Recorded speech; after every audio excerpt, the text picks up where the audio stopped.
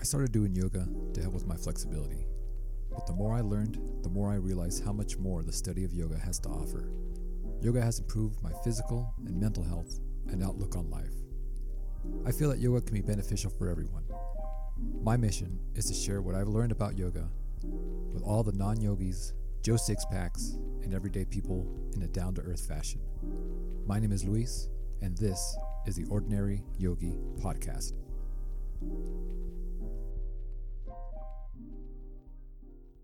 Hey everybody, and welcome back to the Ordinary Yogi Podcast. This episode is going to be a continuation of the Yamas that I covered in the last episode.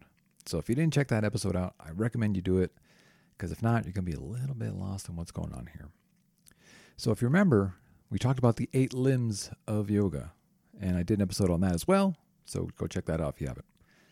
And the Yamas are the first limb. So just to recap the 3 that I covered in the last episode: ahimsa, or nonviolence, which means not being a dick; satya, truthfulness with other people and, more importantly, with ourselves; and then atseya, which is non-stealing. Many different levels of this: stealing people's time, or we steal our progress or growth if we don't take on the challenges when they come to us. So if we continue on to the 4th yama, is brahmacharya.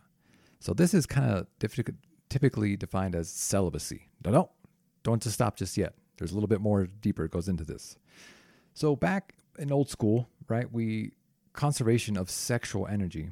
And this kind of ties to other religions where you could use sex only as a form of procreation, right? So if we conserve the sexual energy, it is able to further progress us on the yogic path, right? So you can think about it that way. But looking back at the word, Brahma is, in Hindu religion, is the creator of everything. It is the spiritual essence of fucking the universe that lies within all of us. Charya means to move with or walk towards.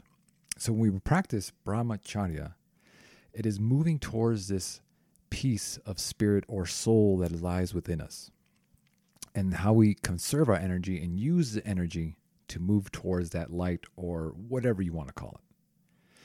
So a lot of times we spend our energy satisfying our bodies, right? But as I mentioned, we are infinite.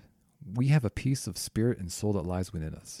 And that piece should remind us that we are enough, that we don't need to chase all these external things, because we are whole. We have this piece that I keep saying that, but just it's such a strong thing that resonates so much with me, that we are enough. And maybe because for the longest time I felt that I wasn't enough, and I had to chase all these other external things, and I used so much energy to get these things, but they turned out just to be very fleeting, right? So if we look into brahmacharya, right, conserving our energy, remember that we are infinite, and our body is just this temporary thing, right? It's just a vehicle. So it encourages us to use the energy where we typically would go dig up shallow wells, right? Whether it be, stuff or status or a way we look, we channel that energy and go within. And that's kind of the biggest thing of brahmacharya, is using our energy more intentionally. So if you fast forward to present day, right, our attention is torn in so many different directions, right? You look at social media, which can be cool, it can be good, but it can make us want and desire things. And then again, like I mentioned, just use our energy to pursue these external things to satisfy our body or our ego. Or, it can be the news, where it just pulls our energy and we start worrying about shit. That's kind of where, in present day, where brahmacharya, I think, is a very, really important yama to practice. So if we use and we practice brahmacharya, right, we take energy away from the external and use it and direct it to find peace within. So I ask you right now, where is your energy being taken?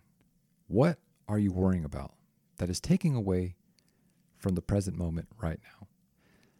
Are you worried about the future and what's to come, right? Or are things that happened in the past that you're still worrying about and upset about taking you away from the present? So for me, an example of this was, for the longest time, I've struggled with weight and, I guess body dysmorphia. I've just never liked my body for the longest time. And I would, do all these things that take so much energy from me. I would diet. I would exercise. And if it didn't work, I would continue to diet. And I had this kind of goal in my head of, once I get to this fucking status, I'm going to be cool. I'm going to be happy. So I would invest so much of myself and energy into that. Until the day came where I weighed this magical number where I thought everything was going to be cool and I was going to be whole and that was it. I was going to be fucking happy. And I got there. And I looked at myself in the mirror and it still wasn't enough. Little did I know that, it was what was within that needed a lot of work, not the external. Right? So if you have something like that, I encourage you to, really sit and think. It's like, why do I want this? Why am I searching for this external thing? And why am I digging into this well so much? So if we look at brahmacharya in life, right, I like the word busyness, that we like to be busy for the sake of being busy because we feel like we should. And we invest our energy in all these things. So are we busy just for being busy, or are we actually, being productive? And how does it feel when we're being busy? Does it feel good? Does it feel bad? Do you just feel fucking exhausted at the end of the day? And is it worth it, what you're doing? Really being honest with yourself. Again, practicing the other yama, truthfulness. And the thing is that the energy that we place on these external things and not putting them within takes away from our loved ones. Now let me explain, right? I have this thing where my fitness comes fucking over everything. The reason being, not because I'm vain, not because I just love pumping iron, is because I know if I don't invest that energy into myself, I am not going to be able to be the best husband and father that I can be. I need that physical activity to be completely present. So to practice brahmacharya, I ask you to just sit and listen to yourself. Capital S. What do you need in this moment right now? Are you like me? Do you need more physical activity to be more present, to be better? Or do you need rest and you're just being busy to be busy, right? Listen to these cues and listen to yourself. Any questions on that? All right. So moving on to the last yama, apariraja. And this is non-attachment, non-greed, or non-possessiveness. Again, all the yamas are super important. I really like this one because it touches personally with me, and I'll show the story here in a bit. So if we break down the word, the first part means non. Body means on all sides. Graha is to take, seize, or grab. So it teaches us to not take things on all sides. And I interpret on all sides on many different levels, not just physically, but emotionally, spiritually, that sort of stuff. So let's start off with our stuff, right? Non-attachment to our stuff, which I think all of us can relate to. How much clothes do you really need? Do you need that many pairs of shoes? Do you need that many pairs of jeans? Right? Dishes. When my wife and I got married, we would talk, the topic of China came up. It's like, why the fuck would I need all these plates for people that are not going to come over for dinner, right? Because my wife and I don't really do that too often. So how much do you really need? And just to be clear, we have maybe 4 plates, maybe 5, and fucking none of them match. But, it serves its purpose. We have enough what we need, and we don't take things that we don't. So, it's just a reminder of want and need and desire. Again, if we look back at the other yama, atseya, non-stealing, is, this desire to have and to want things isn't so much about the thing that we have this false impression that if we have this thing, it's going to fill this emptiness. And remember, we're looking at non-stealing as what causes that. And it's It's what not being enough or feeling that we're not enough. But if we look back to brahmacharya, remember we have the infinite, the self. We are enough. We have everything we need. So it's just a reminder to take what you need. And if you have a lot of stuff, it comes with a certain weight on different levels, right? First, you have the weight of the object physically. You got to find a place to store this shit. And typically, what do? We fill another room with our shit, right? Or we have a storage space with our shit. It's just taking up space physically. And if you've ever moved, my God, it's such a pain in the ass. You really realize, man, I have a lot of stuff. Because when I have to move it physically, right? And then the physical weight. And then you have the energetic weight of it, right? The worry of this certain thing. Or, an example I came across was a long time ago. I was out hiking with a couple buddies of mine, Dave and Steve. I love you guys if you're listening. And we passed by a house that had, it had a boat in the front. It looked like it had some four-wheelers in the front. And, to each his own. I thought that was, if you like doing those things, then that's awesome. But I just kept thinking of, man, if I had that stuff, I would be more worried about maintaining it, right? It's just another thing I have to worry about, another engine I need to maintain. I would feel bad if I wasn't using these things, as often as I possibly could. So that's kind of the energetic drain and weight that having a bunch of stuff has. So next time you go shopping, right, just if you want something, ask, why do you want this? What is the intention behind this want that I have?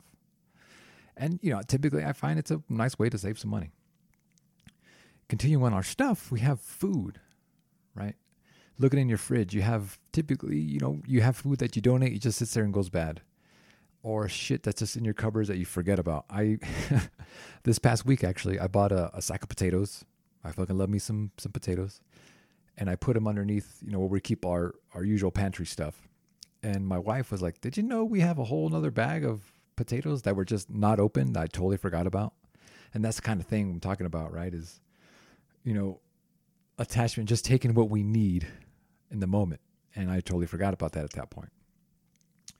If we go a little bit further and we practice non-attachment with ourselves, this can be a little bit, difficult to do. Just a reminder of truthfulness, being honest with ourselves. And just again, another reminder, we are infinite. That is the self, the spirit. That is the constant that we have in us, our soul. So when we attach ourselves to labels, I'm this, I'm that, and we attach ourselves to it, it really limits our growth and movement laterally, right? I'll tell you a story. When I was a teenager, I was fucking into metal music all the way. If you listen to anything else, then, fuck you. But secretly, right, I also grew up listening to oldies music. There's a radio station still around, KRS 101, Los Angeles. They would play like this Motown stuff, and I really, really loved listening to that as well. But I would hide that from my metal friends because I was ashamed, like, oh my God, like if they find out I listen to this, it's over. But it was like that attachment to that label of, I only listen to this music and everything else I don't listen to. And if you like anything else, then I'm not going to be your friend.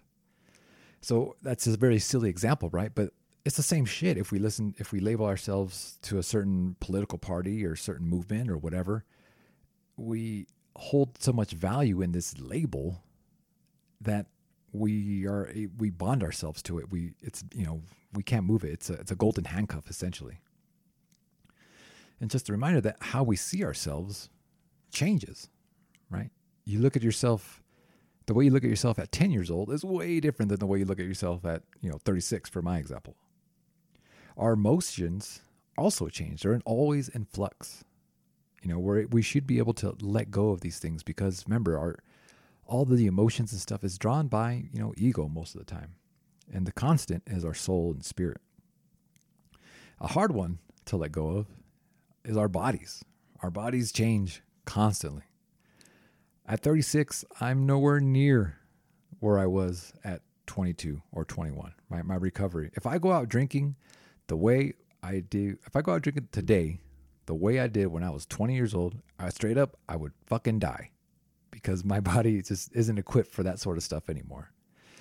And to me, it's kind of, it's sad, I guess, when you see someone in their 30s and 40s, and they're still, to me anyway, this is my opinion, they're still partying and going crazy. It's just, they haven't been able to let go of that part of themselves yet, right? Like, it's a constant state of flux, and I don't know. Do you? If it makes you happy truly, then, keep doing it. But to me, it's like, dude, that's not appealing to me anymore. And if we go into our actions, right, non-attachment is also a very important thing to practice. So if we look at the Bhagavad Gita, hopefully I said that right. It's a very, famous yogic text. You can look it up. There's this excerpt that's pretty famous, or just the lessons of it are pretty famous. And it says, "Let your concern be with the action and never with the fruits of the action. Do not let the results of your action be your motive, and do not be attached to inaction." So what this means is, sometimes we do things with the intent of a certain outcome, but we have absolutely no control of what the outcome is going to be. So we should really focus on what we're doing and the blessing of action is, right? We get to do shit. That's what's cool about this. I look at this podcast as, man, this is cool. I don't really have any expectation about this, outcome or just doing it. I'm just doing it because I want to do it. And that alone is very, very freeing to me. So when you let go, or you're not attached to any outcome, you can do fucking anything, right? With the technology and everything that we have today. So just something to think about. And it's like the classic, it's the journey versus the destination, right? And it's the journey where the bumps and bruises that really is the value in everything that we seek. As we move in to our love and relationships of others, there's a misconception of non-attachment means to fucking, I don't care about this person, whatever. But that's really not the case, right? Here we're talking about developing a bondage to this person, a codependency with this person, right? Attaching ourselves so much that we just fucking have a death grip on them, and they feel suffocated, and eventually they're going to leave, right? And then when they do, that is going to hurt and cause us so much pain because we are so attached to them. Again, my example for me is I was married previously to, when I'm married to my marriage I have now. And this is where I feel a lot of my hurt and pain came from, is because I was so attached to this idea of love and marriage and this person that I depended on this person so much for my happiness and self-worth. And then when it ended, man, it fucked me up for quite some time, right? But this Yama teaches us to love in such a way that is unconditional, right? You want to love them in a way that they feel free. And remember that this person that is a blessing to have in your life has their own light and things that they want to seek out, and you should allow them to do that. And at any point, understand that it may be over, and just count the blessings that you'd had this beautiful time, and understand that life is constantly in flux. It's going to seasons come and go, man. You can't hold on to this shit. So, loving unconditionally is letting go of this attachment or idea of what you think this person should be. And that's totally fucking unfair, right? If you really think about it. So if you let go of that, you love them unconditionally, that love will bear much better fruits, I feel.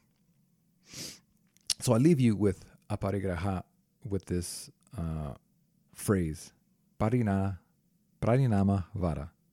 And it means that everything is in a constant state of flux. Seasons come and go. And we can't hold on to like summer and spring and these positive feelings, right? Because they're fleeting.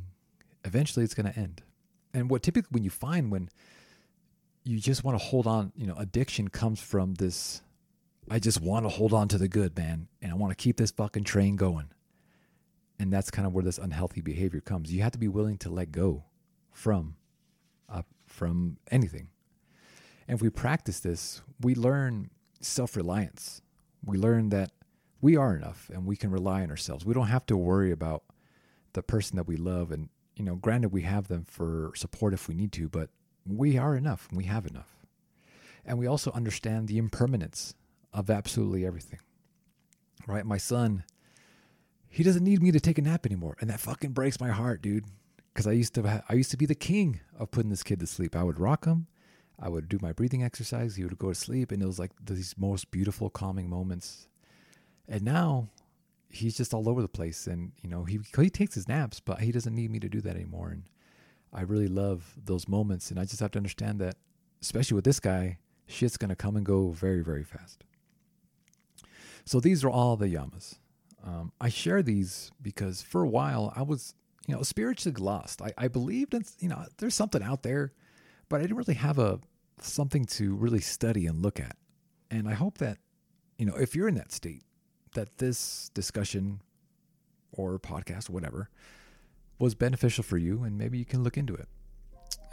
I love you guys, and I appreciate you all listening, and I will see you next week. I really hate to ask you to do anything, but if you're enjoying the show so far, please share with your friends, share it on your social medias, send me an email, and we'll just keep rolling this thing out as long as I can. Thanks.